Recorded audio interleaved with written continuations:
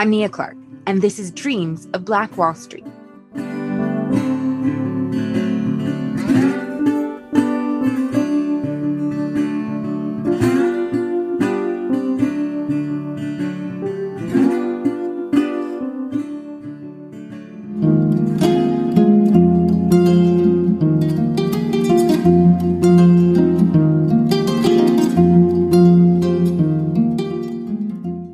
In the early 1900s, around 1916, droves of Black Americans began fleeing the rural South and traveled north to escape poor economic conditions, segregation, and racially motivated violence. Northern businesses had begun recruiting Black workers who were enticed by the prospects of better opportunities to earn a decent living and have a better quality of life they were told could be found in the North. This was part of the beginning of what became known as the Great Migration, in which about 6 million African Americans migrated from the South between about 1916 and 1970 to the North, Midwest, and West. Many Blacks who moved to these areas and regions earned dramatically higher wages than African Americans who remained and worked in agriculture and other industries in the South. Another benefit, Black Americans could also vote and move about more freely in parts of the North without fear of retaliation. In Florida and other areas in the South, initially the planter class and many white Southerners were happy to have Blacks leave. Later on, however, as Black migration out of Florida increased, the white Southern planter class worried it was causing unrest and dissatisfaction among Blacks who stayed behind. We'll explore more of that in future episodes. The dream of better opportunities African Americans seemed to be chasing did not last long in the North. Eventually, Northern whites began to express anger at the large numbers of Blacks moving into the North and the impact it was having on housing, communities, and jobs. They blamed Blacks for loss of employment and income. Racism was also very much alive and present outside of the South as well.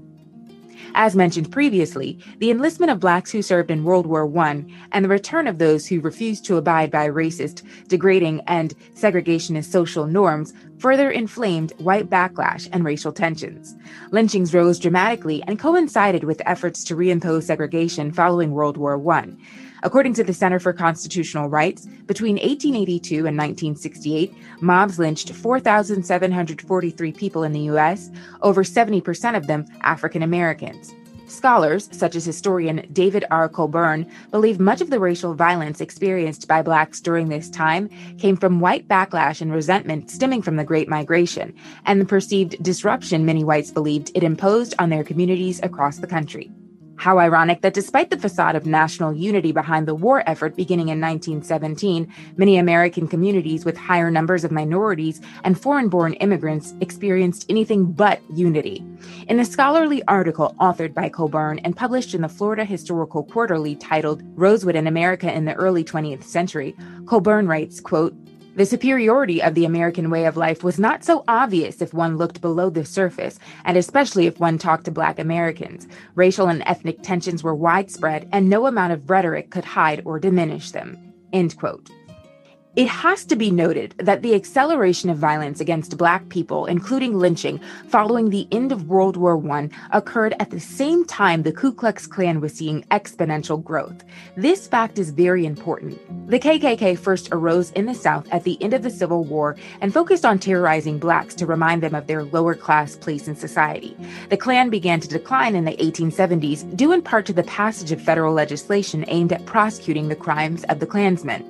However, in 1915, the organization began to reemerge in the South. After the end of World War I, the Klan experienced a national resurgence and local chapters of the KKK sprang up all over the country. By the 1920s, it had become a national organization with a strong presence not just in the South, but in parts of the Midwest and across the northern United States. As the number of immigrants who moved to America from Eastern and Southern Europe, as well as Asia, expanded, so did the mission of the re-emerging Klan. Their focus now included taking a larger stance against not only Blacks, but also Catholics, Jews, communists, immigrants, and organized labor. Klansmen claimed that foreign-born residents were taking jobs away from whites and diluting the imagined racial purity of American society, even though America had been populated by immigrants from the beginning. Black Cubans, non-Black Cubans, and immigrants from Spain and Italy were also victims of urban vigilantism during this time. The revival of the KKK in the early 20th century was in part a product of a deeply racially divided country that was struggling with the impact of industrialization, urbanization, and immigration. Throughout much of the 20th century, Florida had been a Ku Klux Klan stronghold. Here, Klansmen found friends in government who shared their racist, segregationist ideology. Many Klansmen occupied offices on the local, state, and federal levels. By 1925, the Klan had about 3 million members nationwide. But 3 years later, their ranks began to shrink to several hundred thousand and continued to do so during the Great Depression. In Florida, however, the Klan grew in numbers. During the Great Depression, Florida Klansmen boasted of more than 30,000 members. Their strongest factions could be found in Miami, Jacksonville, Tampa, and Orlando. Members of the Ku Klux Klan were often responsible for lynchings. While Alabama and Mississippi had the highest number of lynchings, from 1900 to 1930, Florida had the highest ratio of lynchings per capita. And per capita means the average per person and is often used in place of per person in statistical observances.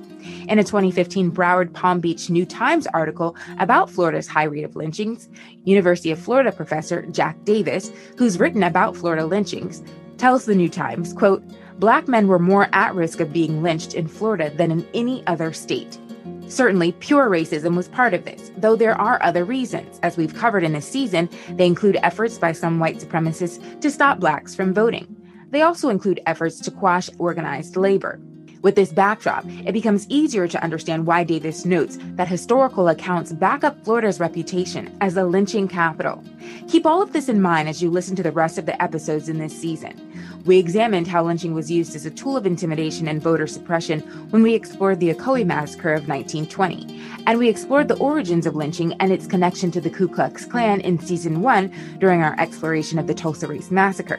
Let's briefly revisit that history, this time as it relates specifically to Florida. Here again is Dr. Paul Ortiz giving a lecture on February 19, 2009, when the Rosewood Traveling Exhibit was displayed at the historic Thomas Center in Gainesville, Florida. Professor Ortiz is the director of the Samuel Proctor Oral History Program at the University of Florida. This recording is courtesy of the Samuel Proctor Oral History Program.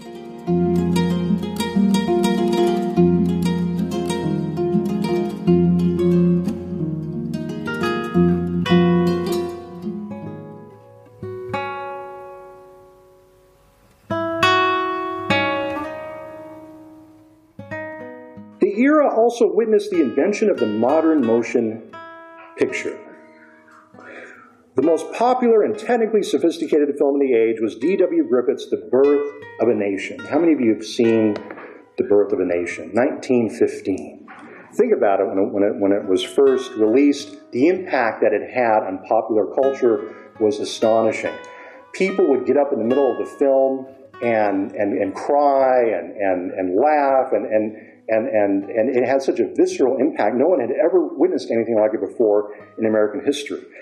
The core of the film attacks African-American political aspirations during Reconstruction, and it celebrated the Ku Klux Klan's assaults on black people after emancipation. It glorified the Ku Klux Klan.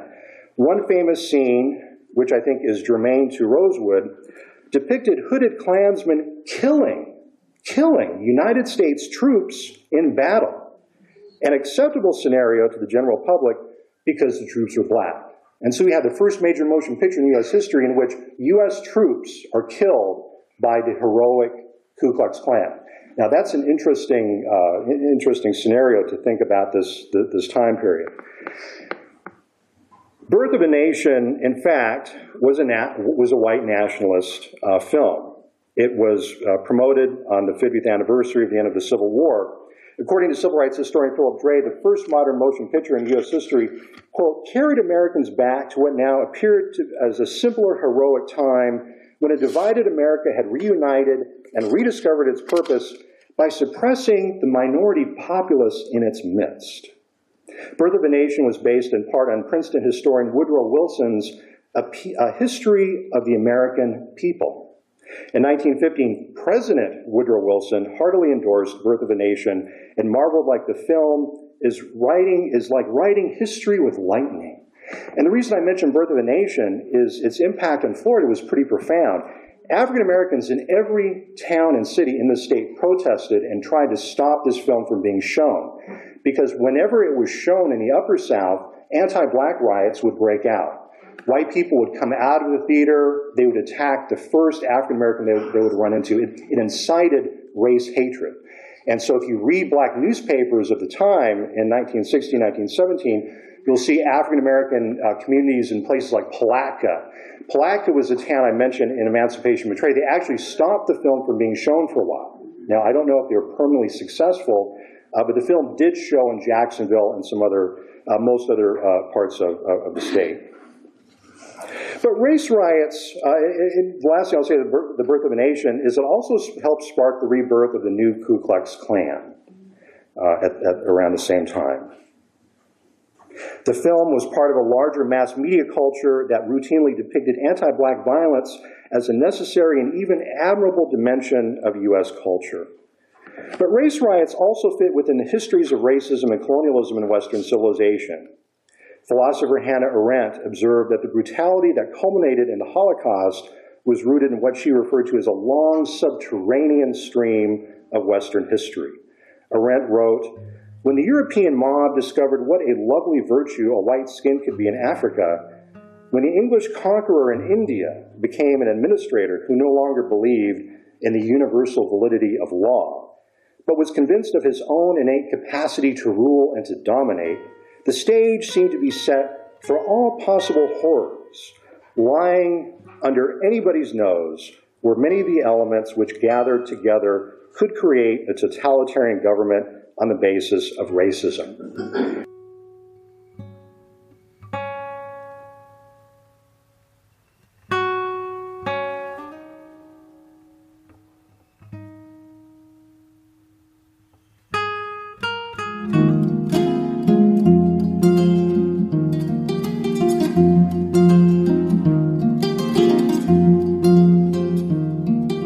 As we continue to explore this history, we're going to look at how lynching was not only a tool of terror and control, but also a response to the changing landscape of the country. While many of the lynchings involved accusations of Black men threatening the safety of or attacking white women, we must understand what the underlying issues really motivating these attacks of extreme violence were. Let's begin with several lynchings and an attack on the Black community of Perry, Florida, which is not far from Rosewood and occurred just weeks before the Rosewood Massacre. Most accounts agree that an escaped Black convict was accused of murdering a white school teacher named Ruby Hendry in the small panhandle town of Perry. Charles Wright and his accomplice, Albert Young, were captured by the sheriff and put in the jail. A mob formed and seized the two Black men from the jail. They beat Charles Wright in order to get a confession and implicate others before Wright was burned at the stake. 2 other Black men were shot and killed during the search for Ruby Hendry's murderer. The mob also attacked the Black community in Perry and burned a church, amusement hall, and a school, along with several homes. It eventually seized Albert Young and lynched him as well. It is suspected that many in the mob belonged to the Klan, though none wore Klan garb during the attacks on Perry's Black community.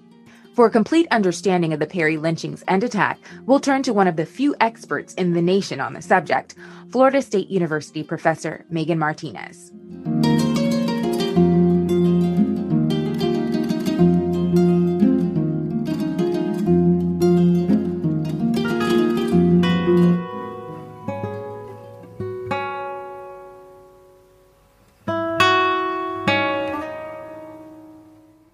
My name is Dr. Megan Martinez. I am originally from Miami, Florida, but I've spent the last 20 years or so in Tallahassee at Florida State University studying racial violence and completing a doctorate in African American history at Florida State University.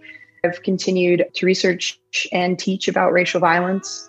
I realized today is the 99th anniversary of the Perry riot. Or massacre. You're right. It's December 1922. So yeah, wow. How that is so true. Is that? What an opportune time to be talking about it. Yeah. I mean, but that was kind of crazy to me because we were originally supposed to do it another day. You're right. I guess it's meant to be. It is. Speaking of Perry, can you briefly explain the events on December 14th and 15th in Perry, Florida, that led to the deaths of Charles Wright, Albert Young, and 2 other men, as well as the destruction of the Black-owned property in Perry? Okay, so I'm going to start a little earlier than that because the story really starts on December 2nd, because the beginning of this story really begins with the discovery that a young white woman named Annie Hendry had been murdered in Perry, Florida. And Annie Hendry was kind of a favorite daughter of the community. She was from a pretty prominent white family. They were preachers in the community. It was a family that had lived in Taylor County for a very long time. She was a school teacher. She was pretty well known. So the fact that this sort of prominent young white woman was found murdered in Perry is really the start of our story. What we know about the crime and the crime scene is that it was never really thoroughly or well investigated. We know that the crime scene was kind of trampled by reporters, by law enforcement. Law enforcement didn't ever do a coroner's inquest into her death because they said basically looks like she was bludgeoned to death. We don't need to look into it any more than that. So there's not a lot of discovery of evidence at the scene of the crime. They know that, again, a young white woman who is kind of beloved in the community has been brutally killed. From that point, every suspect that they look at and that they name is a Black man. Some were people who lived in Perry, but were not from Perry. Some were Black men who were kind of passing through Perry as individuals who were working there in one way or another. She was found near the railroad tracks. So some of them worked near the railroad tracks. And essentially what we have after the discovery of her body is a lynch mob is almost immediately going to form. They're going to call themselves a search party, but it's vigilante justice. These are not police officers. These are not people designated by the law to look for her killer. But essentially, white members of the community are going to take it upon themselves to essentially find her killer and avenge her death. And again, the only people that they're really going to be focused on looking for are going to be Black men. The lead suspect who they kind of end up focusing on is a man named Charlie Wright. Charlie Wright was not the first Black person arrested for the crime or questioned over the crime, but the first couple men they spoke to, they had alibis that could be verified. So they let them go, and eventually they're going to center on Charlie Wright. Now, why it's not really left in the record. There's not a paper trail that shows us why his name came up or why he's the person who they decide to focus on. He had been living and working in Perry, but he was not from Perry.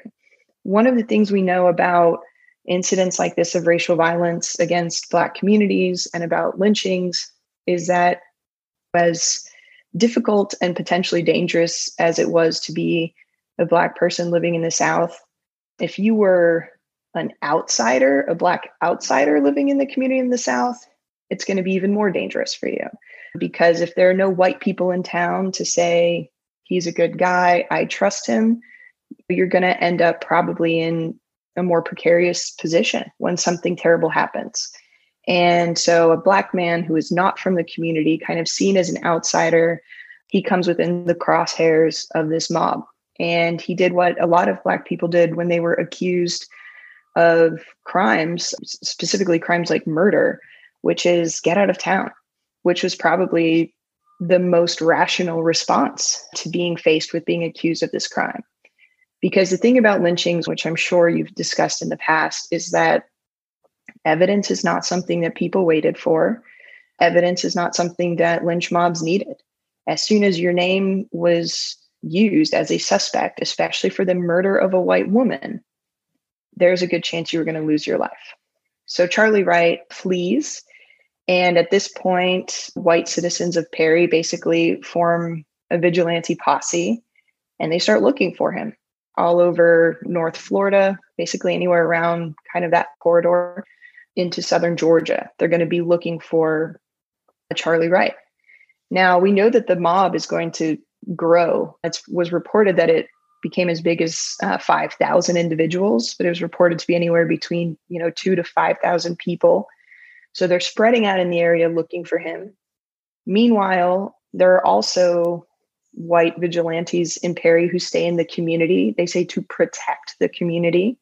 One of the things they're going to do is kind of just set up around entrances to the community and along roads that come and go from Perry. And during that time, another Black man whose name was Kubrit Dixon, he had no connection to the murder. Nobody had accused him of being involved in the murder, but he was coming home that day. And he was trying to enter town as these two white men. It was their job to protect the city. They see him coming. They said they told him to put his hands up. They said he reached for what they believed to be a gun, and they shoot and kill him. Unfortunately, even though we're talking about something that happened almost 100 years ago, it's a story that we continue to see on the news. Kubrit Dixon had no gun. There was no gun found on him. The only thing that could have even been construed as a weapon was a small pocket knife. That's the only thing he had on him. So the first Black person to die because of the murder of Annie Hendry was Kubrit Dixon. Again, no connection to the crime. No one even accused him of anything. But he was in the wrong place at the wrong time. He was murdered. And neither of those white men were questioned, arrested, held, or in any way held accountable for the fact that they murdered this man for no reason. So the mob continues. The search is going on for days at a time. They did find a few men who they kind of accused of being Charlie Wright, but those men were able to prove that they were not him. They let those individuals go. And as it becomes apparent that this is not something that they are going to be able to resolve quickly, again, we see those vigilantes who stay in Perry start to turn their frustrations and their anger out on the local community there. And so we see other mobs form in Perry that go into the Black neighborhoods within the community and start burning down churches, homes, a Black school. There were reports of them essentially terrorizing Black families and saying, like, we know where he is, tell us where he is. And again, Wright was not from Perry. He worked in that community and lived there at the time, but he was not from there. And they knew that. And I think that's something that made him vulnerable. But even though the fact that he was an outsider made him vulnerable, they still took out all of that anger and frustration on people who were from that community, people who they had known. So we will see the local Black community there be terrorized at this point. There were reports from the Black community of these mobs kind of running around with dogs and obviously guns and just setting buildings on fire because they were frustrated that they could not find the man that they were allegedly looking for. So then before they find Charlie Wright, they're going to find another man named Albert Young. At this point, the mob had made it to Valdosta. So they find Albert Young in Valdosta, and they know he's not Charlie Wright, but it turns out allegedly that he knew Charlie Wright. Now, again, these things are kind of difficult to say exactly what's going on because with no legitimate trial and no legitimate testimony, we're working a lot on secondhand information. We're also working a lot on information reported by white newspapers, which never look to a Black perspective, never talk to Black people. These white newspapers are going to report whatever the white mob tells them to report. So whether or not there was a connection between Charlie Wright and Albert Young, whether or not there was a loose connection between Charlie Wright and Albert Young, it's not 100% clear. But what we know is that they will arrest Albert Young, and they'll basically say, you have this connection to this man we're looking for, so we're going to arrest you. So he was actually arrested in Madison County. Perry, Florida is in Taylor County. Taylor County and Madison County used to be the same community, but they had split, I believe, during the Civil War. They became separate communities, and Albert Young is arrested and taken to a prison in Madison County. Well, within 24 hours, the police locate Charlie Wright. So at that point, they bring both men to the prison in Madison County. Now, they're in Madison County, and the people who are looking for them, the vigilantes, they're from Taylor County. So basically what the sheriff did at that point, a lynch mob coming for these men. Allegedly, he wanted to do his duty, fulfill his duty as an officer of the law to prevent a lynching from happening.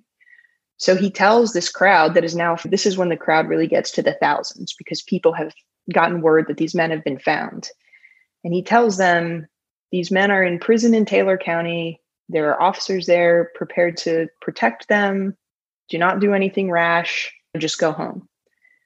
And with lynchings, part of the story is often that these vigilante mobs go into jail cells. It's often reported that they overthrow the police officers, that they force the police officers' hands, that they steal their keys.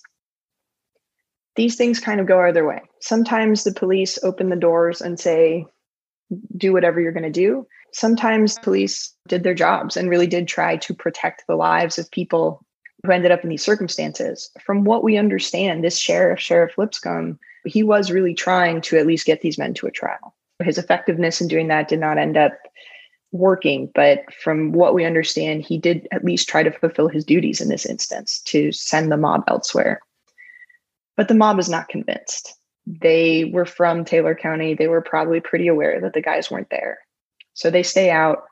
And the next day, the sheriff attempts to transport these men from Madison to Taylor. Again, there's one main road that connects these towns. So the mob knows where they're going to be.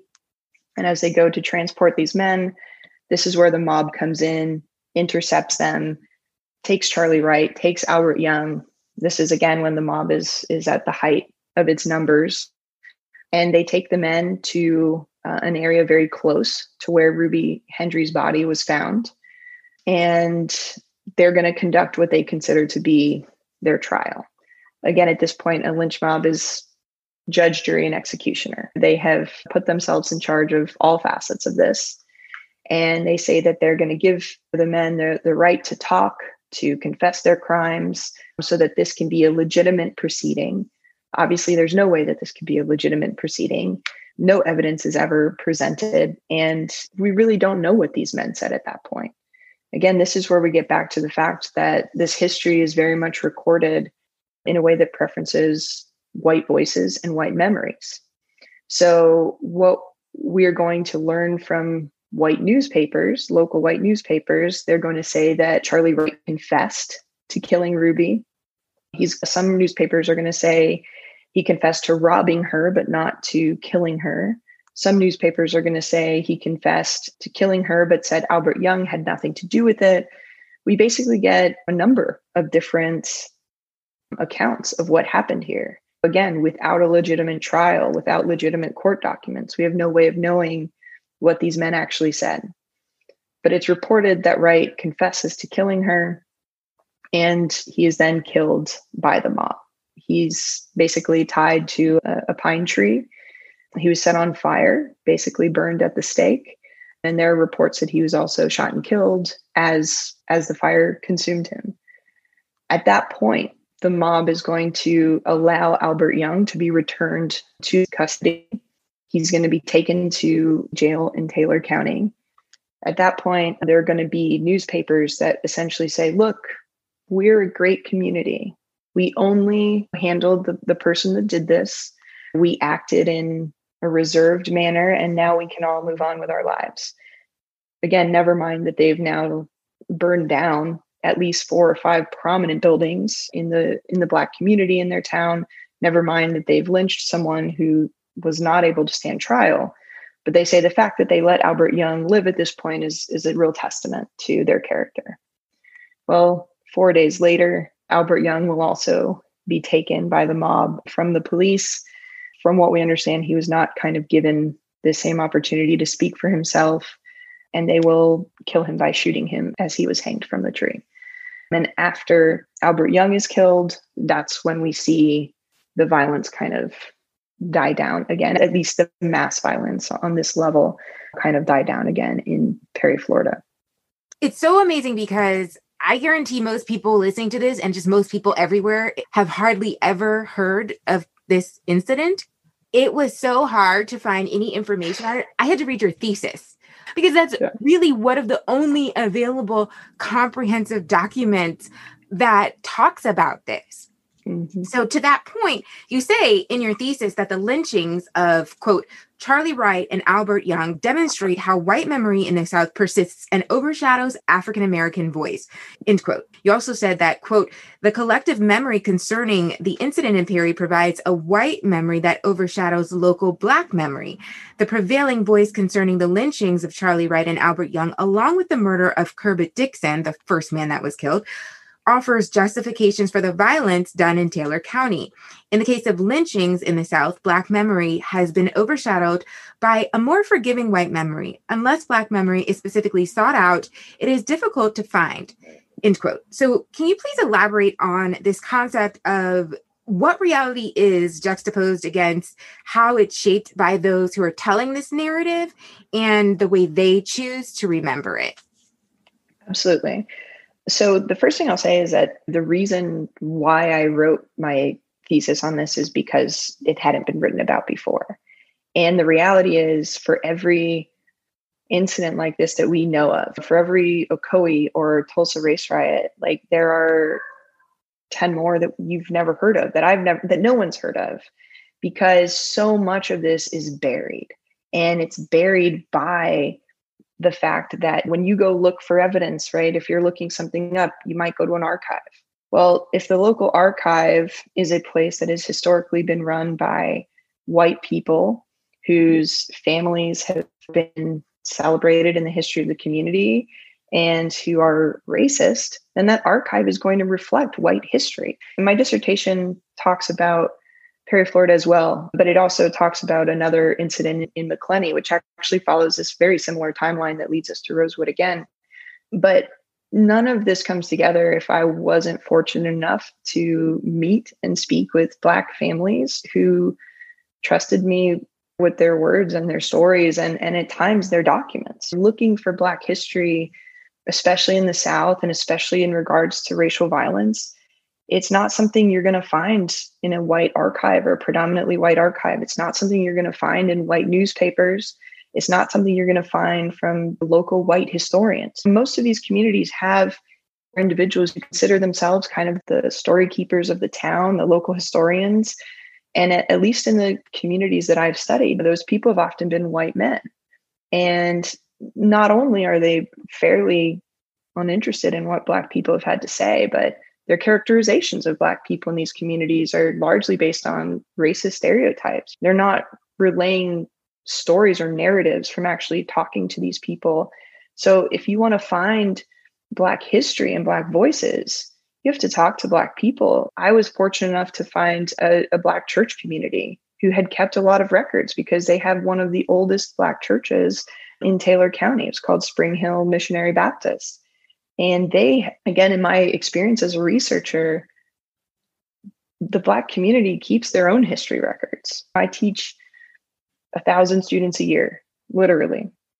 And most of those students, if you show them something written in an old newspaper, they're just going to think, well, this is true. It was written, it's in black and white, here's this document, and it's accurate. But the truth is that these newspapers that covered incidents of racial violence and lynchings and race riots, they reflect the white perspectives. That's why we even call them race riots, right? Like a race riot as a term makes you think that there are two races who are battling each other. That's almost never the case. Race riot, especially when we're looking at race history of the United States, is oftentimes a white community terrorizing a Black community violently. That's certainly the incident we have here in Perry. Because we live in a country that was built by white men, and our narratives very much center around white men and the achievements of white people. If you're looking for authentic narratives of what's going on with communities of color, you're going to have to look outside of those spaces. Yeah. I almost cringe because I don't want somebody to come in on episode 5 and think like I'm trying to vilify white people. And I try to reiterate this as often as possible, is that it's not so much about the race of the people. It's about what has been omitted from history, right?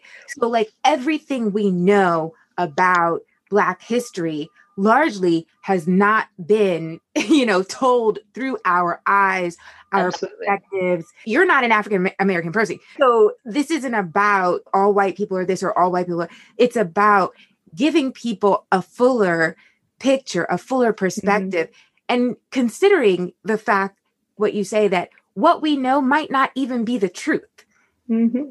It's not personal, right? Like talking about systemic racism is not personal. It just is. Talking about the way that racism is systemic just means, look, the country was built this way. It preferences white people. It gives opportunities to white people. Non-white people have been more vulnerable in our country's history. A white person listening to that should not take that personally. But what they should understand is that systemic racism is real and there's tangible evidence to support its existence. And if you take that personally, you're missing the forest for the trees, because it's not about you, but it is about the reality of our country's history and how that affects the reality of our country's present. Systemic racism continues to exist, and that's not about individuals. And if you're a white guy in here, this is not about you as an individual. It's not personal, but it's about helping you understand the country that you live in and the ways in which opportunities are offered to some people that are not offered to others. And to deny that is just to deny facts. It's to deny reality. So yeah, it's not all these people are good, all these people are bad. But the reality is we live in a country in which systemic racism is real and it affects people in a very real way. And so that's why we have to take it seriously. And that's why we have to look at history to see the ways in which we've been affected by this. I couldn't have said it better myself. Yeah. You mentioned McClinney. Can you tell me about it? I'll try to give you a quick synopsis, but essentially, again, we're talking about the same timeline here, essentially of events leading up to Rosewood, but McClinney, Florida, this is closer to Jacksonville, but still along that kind of I-10 corridor, very similar community. A big industry in McClinney was turpentine. And in Florida, a lot of turpentine workers were convicts, and they used convict lease labor. So essentially, if the police arrested you, you were probably going to end up working in a turpentine wood somewhere in very terrible conditions. There was a local white man who was killed by a black man who was working in the turpentine pine woods. And that man, white man was killed by a black man. Yes, this we know. That is true. That is not disputed. We don't know why he killed him, but essentially, he kills this white man, and with him are two of his brothers and a friend of his, all black men. He and his brothers had worked for this turpentine company for many years. Like his family had worked for them. The man who killed the white man, he takes off. Everyone takes off, but the actual person who committed the murder, we never see him again. Like he is never caught by the mob. Some people say that maybe he left and then secretly slipped back into McClinney years later. We don't know. But again, we see these white mobs form. The man who was killed was kind of the foreman, was also one of these figures of like this young white guy whose family was from the town. People were very upset that he was killed. And they do a very similar thing to Perry. They go into the black community in McClinney, which was sort of separate, very segregated communities, even though it was not like legal segregation, but it was just the way the communities developed.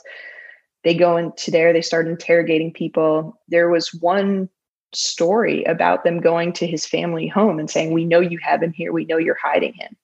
And his family said, "He's not here. You can come in, you can look, he's not here." Well, he was not there, but they will kill the family dog and burn down the house on their way out. And the other men who were there at the time when the white man was murdered, they will end up being arrested. Now, they were never accused of a crime. They knew that they were there when the murder happened, but no one thought that they killed this man. Well, all three of them are going to be taken from the jailhouse out into, again, these pine woods. And in McClinney, there was a triple lynching where all three of them will be tied to pine woods, set on fire, and shot to death in front of, again, like a crowd of, I'm not sure if it got up to, the 2,000, 3,000 people range like Perry, but it's probably about 1,000 again. And they never find the man they're looking for. But the triple lynching that took place, those men were never even, no one thought that they killed anyone. It was literally their proximity to a crime and the fact that they were Black that led to them being lynched in a triple lynching. So unfortunately, these incidents are not atypical. These are not outliers. And a society that allows lynchings to take place a society that allows this to happen without holding anyone accountable, right? Part of lynchings is that they would say they happened at the hands of persons unknown. So no one's arrested, no one's questioned, none of the white people are ever held accountable. That is, again, a sign of systemic racism. Can you even fathom living in a country where a white man murdered someone and then his 3 friends were lynched simply for being there by the Black community? I mean, I don't think that would stand. I think people would go to trial. People would say, well, just because these guys were there doesn't mean you're allowed to murder them or pull them out of their homes or burn their homes to the ground. But we never see these lynch mobs, these vigilantes held accountable. And actually in Macclenny, if you go into the courthouse in Macclenny, there's a mural. It's a huge mural. And in one of the corners is the KKK. And they're like, the Klan is memorialized in the courthouse in Macclenny. And again, we have a situation of local historians. There was a local white man named Eugene Barber. He's like, I'm the local historian. I'm going to also paint this. And he said, it's not there to celebrate the Klan, but they are a part of our history. So they do belong here. And it's like when you walk into a courthouse, a place where you are supposed to be in front of the law as an equal citizen, and there's a mural depicting an extra legal vigilante organization, white supremacist terror organization, and you are a Black resident, you still have to walk into that courthouse if you need to, pay a fine or get a divorce or just conduct your business as a citizen. And that's still up. You mentioned that this happened at the same timeline as Perry. Mm-hmm. So what were the dates in Macclenny? It's within a year, and both of them prior to Rosewood. Gotcha. So I think what you're saying is it kind of goes into the theme of what we've been talking about, is this idea that Black people, they tried to access full citizenship, right? But they were never given that opportunity, and certainly not during the first 60 or so years of the 20th century. So what happens is they never had full protection under the law, right? And absolutely. I mean, how do you live in a place when that in any moment somebody can come in and accuse you of a crime with no evidence and no witnesses and take you and lynch you, right? Exactly. Yeah. But in Florida, we have Jim Crow, we have segregation, it's what Ida B. Wells Barnett said, which is like, look at the economics. When you see Black people starting to do well, when you see Black people start businesses and accumulate even a little bit of wealth, let alone something like Black Wall Street, right? There is economic anxiety, because as soon as Black communities start proving that they're just fine on their own, we see that anxiety creep in, and we see retribution for that. White businesses didn't want to compete with Black businesses.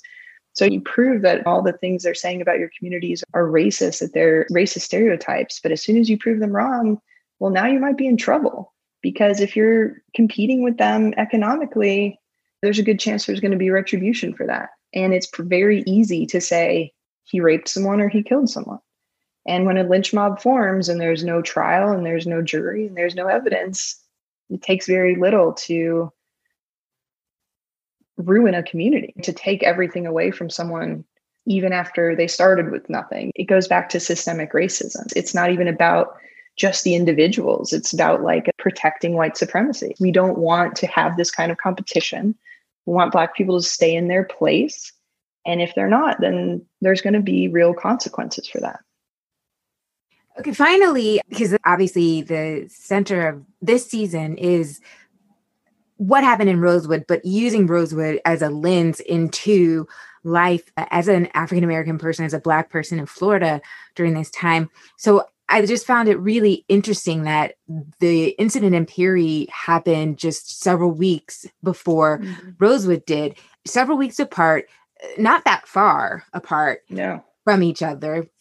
And I wondered if you found this unusual, because you've studied violence in the context of racism and racial animus. You said that the violence in Perry in December of 1922 became national news at the time it occurred, which might indicate that there's a chance people in Rosewood, Black or white, in Levy County at least, were aware of it. So what does it say about race relations in Florida during this time that these events were occurring as you mentioned, far more frequently than we know today or are willing to admit. And that people just felt like this was almost a part of life, just a part of their reality because it was almost so normalized. Yeah. Most lynchings per capita in America are in Florida. Not hard numbers wise, but per capita, we have the most in Florida. And I think that speaks to a number of things. A lot of this violence begins in the 1920s, right? It culminates in 1923 with Rosewood, but a lot of it begins in 1920. Well, that's the first election we have where Black women are allowed to vote, allegedly, right? Supposedly they're supposed to be allowed to vote. So suddenly we see, Floridians, the people all over the country, but particularly in Florida, people having a lot of anxiety, white people having a lot of anxiety about the Black vote. Not only were we dealing with Black men voting before, but now Black women are voting. And oh my God, now we're going to lose everything we have. And in Jacksonville, you see the Klan marching on voting day, specifically to discourage Black people from coming out to vote. There was one incident, and a newspaper reported of a white politician who said, like, the problem is always Black women. Whenever we see violence in American communities, it's because of Black women. And what we need to do is create a separate entrance for Black women to vote, and Black men and white women, so that none of them ever see each other when they're voting, because the problem is always Black women. And it's like, what group has almost been victimized more than other groups in this society, in our country, than Black women? And here this person is again using them as just like exploiting Black women again, like making them blaming. Yeah, it's like the Malcolm X quote. It's like we see it here again, that Black women are always targeted. And so we see from 1920 on, like this very real anxiety about Black women voting, about Black people voting. We see in Florida, we don't see the kind of economic booms that we see in other places. And again, anytime where you have economic anxiety, especially in rural communities, especially when you're in a state that allows something like convict lease labor, where essentially you can arrest a Black person for anything. Now, once they're arrested, they're forced to work in things like turpentine camps, where they're essentially living almost like in a jail cell, but worse, because they're also being forced to go work in freezing, muddy conditions, not being given food. Like, people were taken better care of in jails than they were in these turpentine camps. So it's voting, it's that economic anxiety. It's the fact that in some ways, Florida was like the Wild West of the South. In some ways, it still is, right? Also, during this time in the 1920s, we have Governor Sidney J. Katz, he was literally called the Cracker Messiah. Like, he was a governor who was like, I am here for white people. Before the KKK had a chapter in Florida, they supported Sidney J. Katz and his run for office. And then they were like, oh, we got to go into Florida and have more Klan members there because we got to support this guy. When the NAACP approached him about lynchings in Florida and said, you have a real problem in Florida, he said, why don't you talk to Black people? If Black people stop acting up, then maybe this would stop happening, but don't bother me with this. And he carried a gun on him, pistol on him at all times, and reminded people he would not hesitate to use it. He was from Defuniak Springs, which is also along that I-10 kind of corridor, a little further west than what we've been talking about. But Florida it was like the Wild West. There's an issue of the crisis where they talked about two young men who were lynched, two young Black men who were lynched in Tallahassee, down the road from the Capitol. And the newspaper literally says, I'm sure nothing will happen because that's Florida. So I don't know. There were a lot of things happening simultaneously. And the Crisis, just to clarify, that's the Crisis magazine. Yes. W.B. Du Bois. Yeah. Oh, W.B. We have some of our most prominent early civil rights leaders come out of Florida in places like Jacksonville. So they're there fighting that battle. But I mean, it's obviously was and continues to be an uphill battle. And we see these racial violences in Orlando and Ocoee and all the way down to Miami. We see lynchings. So it wasn't something that was just relegated to North Florida or to rural Florida. But I think certainly in rural Florida, we get a lot of the economic anxiety and a lot of just kind of closed communities. So if you have hundreds of convict lease laborers in Pinewood Forest, like, no one's there, no one's looking, no one's walking by. And the only reason why that particular situation in McClenny came to an end was because the police arrested a young white guy who ended up there. And as soon as he got out, he told everyone who would listen about what happened to him in these turpentine camps. And then it was on newspapers and they were like, oh my God, this is like a death camp. But why does it finally get that press? It's probably because it was a white guy who came out and told people. People were like, well, that's terrible. Nobody should suffer that way. But it's like, well, a white guy shouldn't suffer that way. So now we care. Yeah.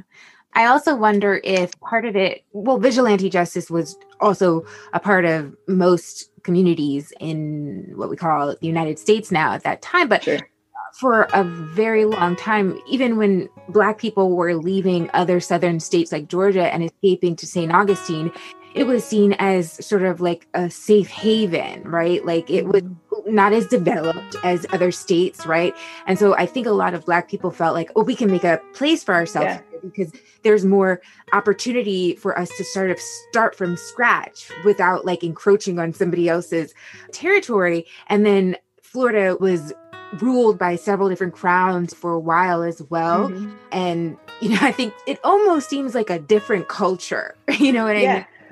Well, I think part of what you're getting at there too is like Florida, like before the Civil War and after the Civil War is almost a different place. And I think a lot of these economic anxieties that I'm talking about, they're coming about after the Civil War and these communities trying to figure out how to rebuild and how to like get their economies moving again. And prior to that, and certainly prior to Florida being part of America, like that was more when it was this place that was a little more maybe held potential to get away. And we do see like enslaved people escape and be welcomed into Seminole tribes and Miccosukee tribes and like places like that. But as we move closer to the Civil War and then after it, I think that's when it becomes like a very different situation, because now people like Sidney J. Katz are in charge and the Cracker Messiah is looking out for his people. So yeah, I think there was definitely a time when it was seen more that way, definitely when it was more Spanish Florida, but it really starts to change after the Civil War.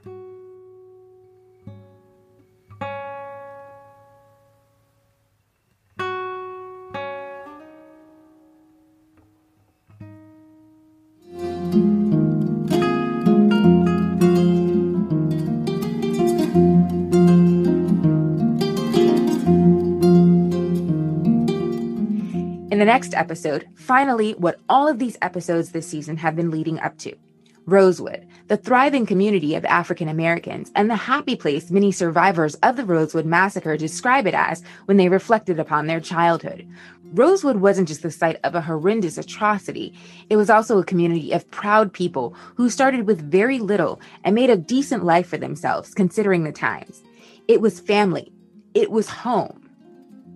Be sure to rate, review, and subscribe to this podcast on iTunes or your favorite podcast platform, and check out our website, www.dreamsofblackwallstreet.com, where you can subscribe and keep up on all of our latest episodes. And for my history podcast fans, might I make another suggestion that you may enjoy, a podcast called Pontifex, and in the words of the creator, quote, a lighthearted, only slightly blasphemous papal history podcast ranking the popes from Peter to Francis.